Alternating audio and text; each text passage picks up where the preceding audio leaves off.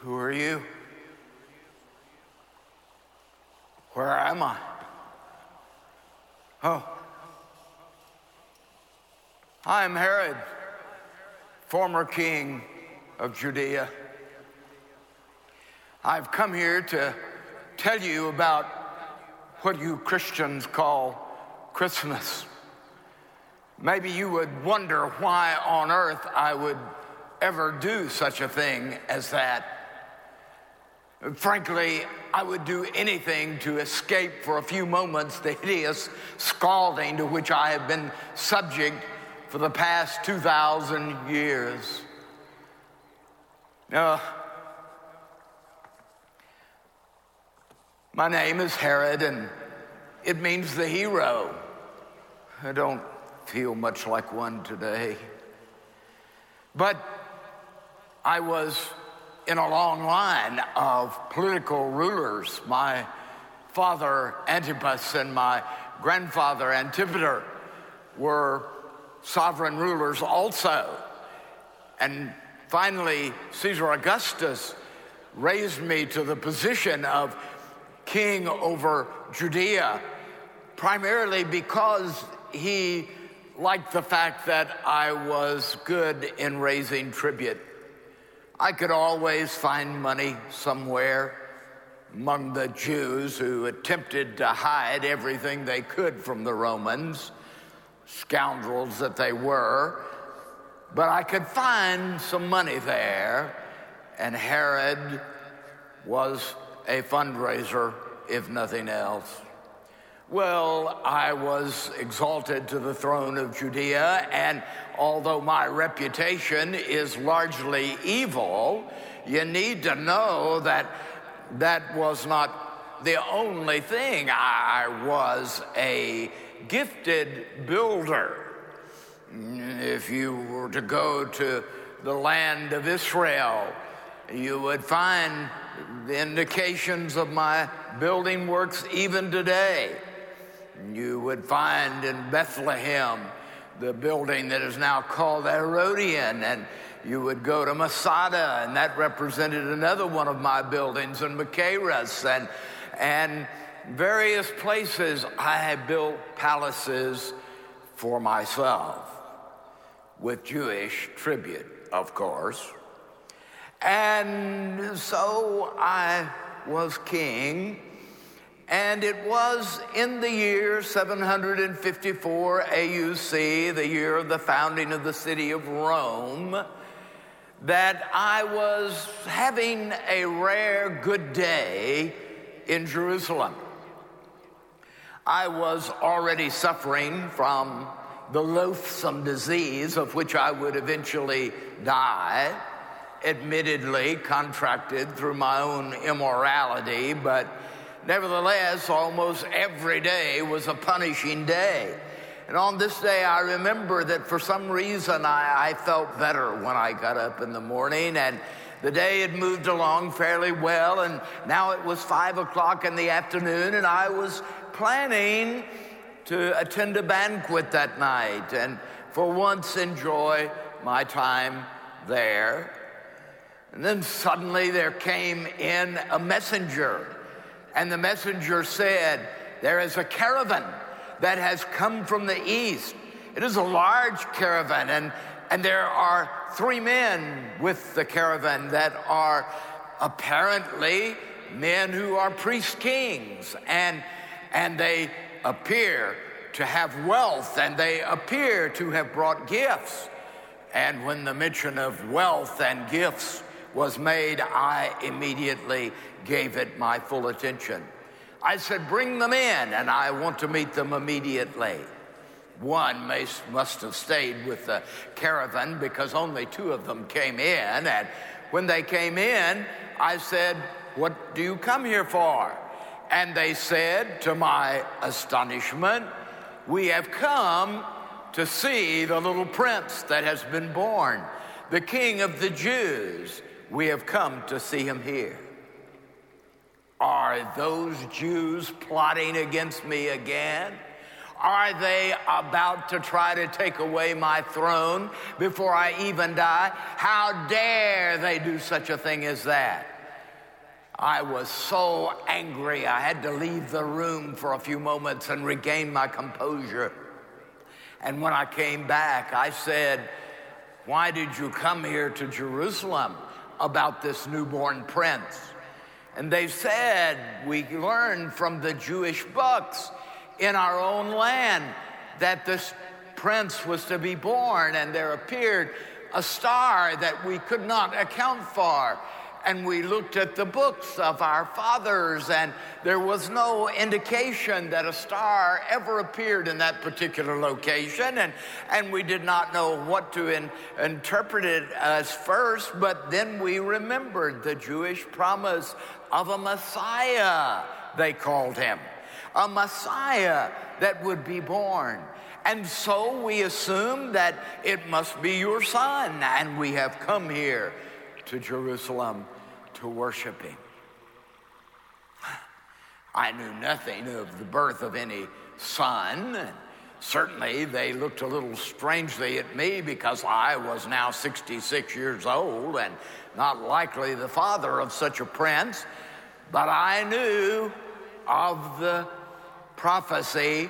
There was always some prophet standing in the streets of Jerusalem, or maybe in the temple complex that I had built with my own expertise, and he would be standing out there saying to all of the people, look, the Messiah is coming. It is only a matter of time, and Messiah will come and will save his people. And the people always listened to those strange prophets. They seemed so ridiculous to me, but to the people, they held out hope. And so I thought I had best find out where this king was to be born. There was one group of people I knew that would know. We call them the scribes, and we call them the scribes because they busily copied the law of God, they said. And they copied it again and again and again. They knew every part of the law. And I said I would normally never even speak to those scribes, but bring them in. I have a question for them. Soon they brought those scandalous men in, and I said to them, where is the Messiah to be born? And they said, O king, everybody knows that. He is to be born in Bethlehem. For so said Micah the prophet. Stop quoting that book to me. I don't want to hear that book. I don't want to hear anything about it. Just tell me where it is. And they repeated again, in Bethlehem. Well, everybody knew where Bethlehem was. Only about 6 miles to the south of my castle there in Jerusalem. And so I turned back to the men who had come from the east, and I said, look, it will not be difficult to find him in Bethlehem. Bethlehem is a small village.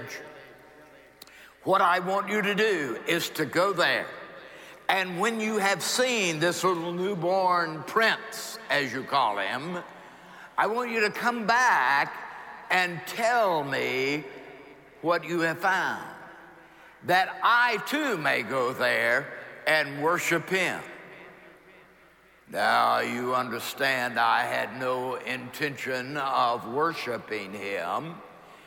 If I had killed Miriamne, my wife, the only person that I ever really loved, because she was a Hasmonean, and I didn't trust her after I eliminated the rest of the Hasmonean family.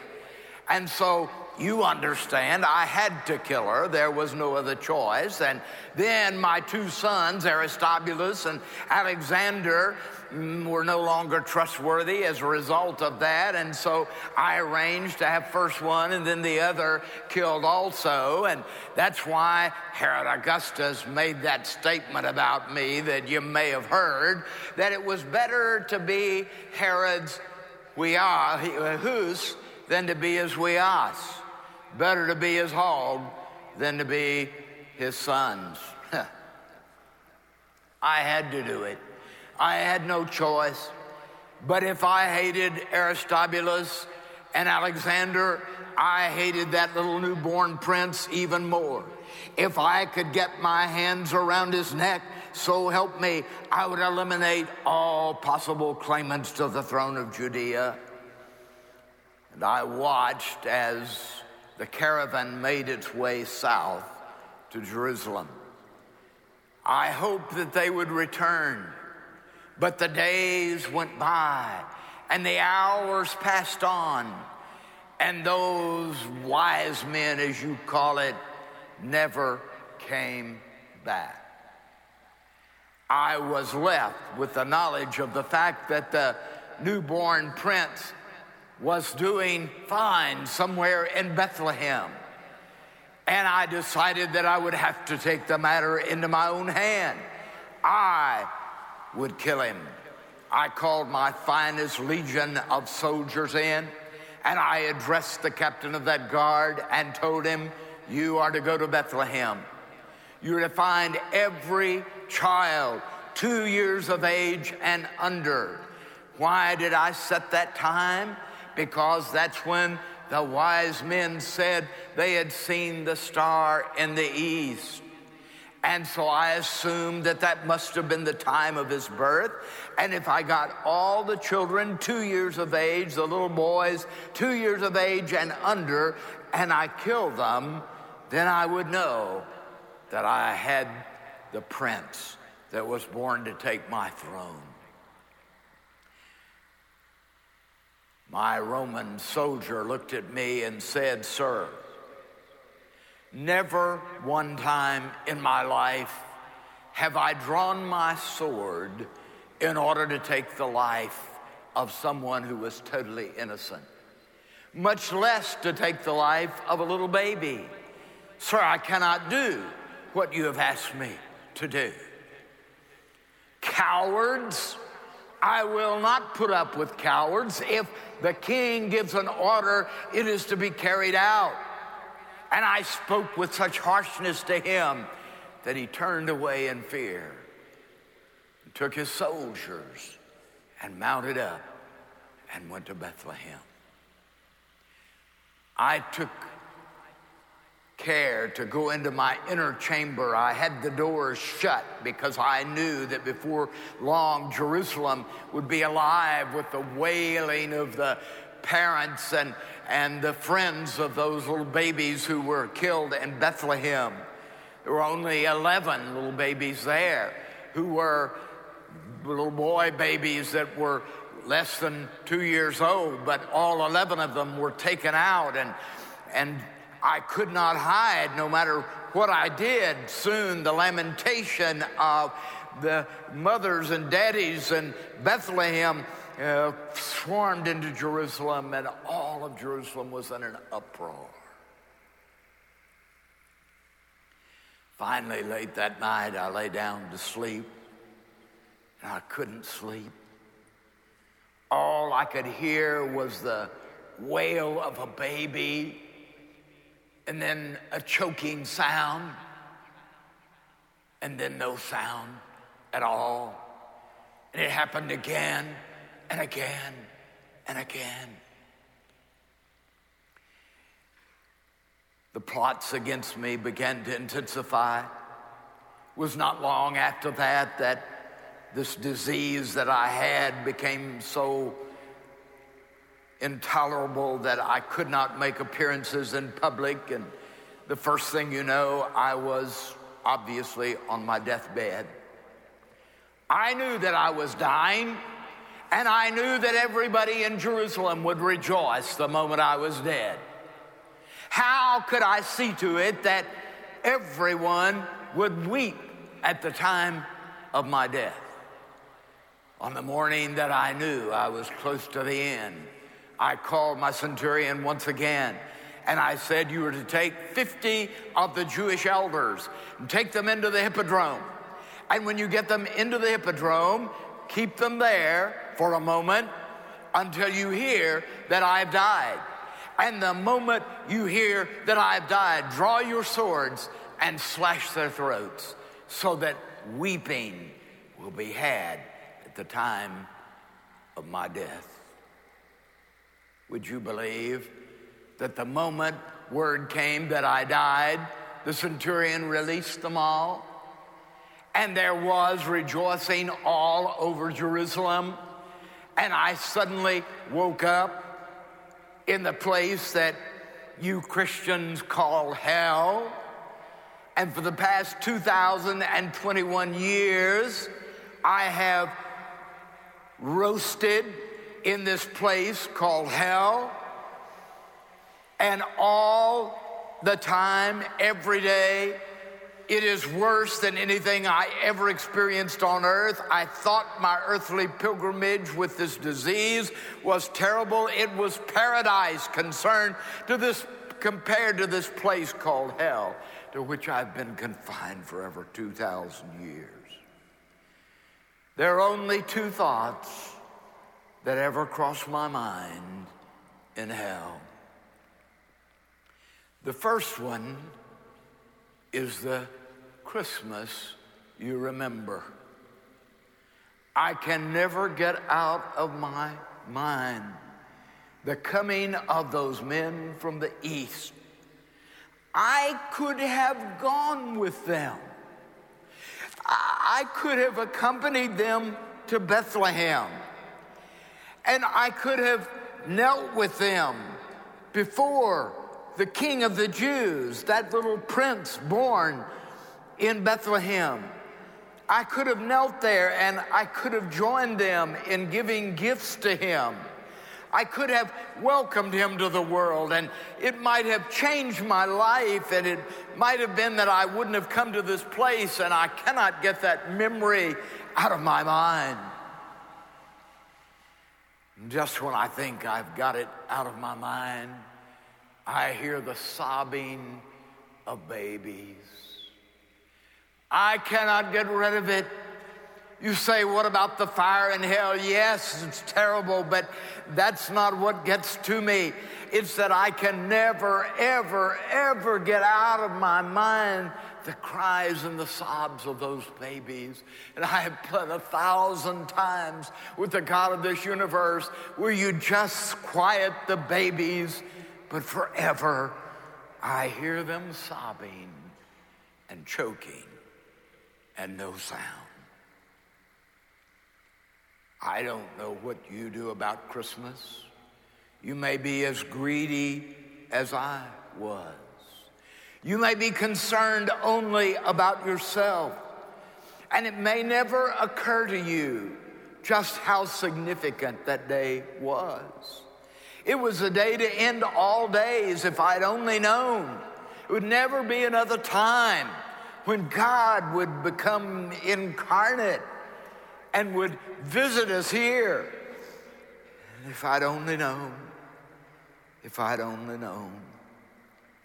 But now, I must go back to hell forever.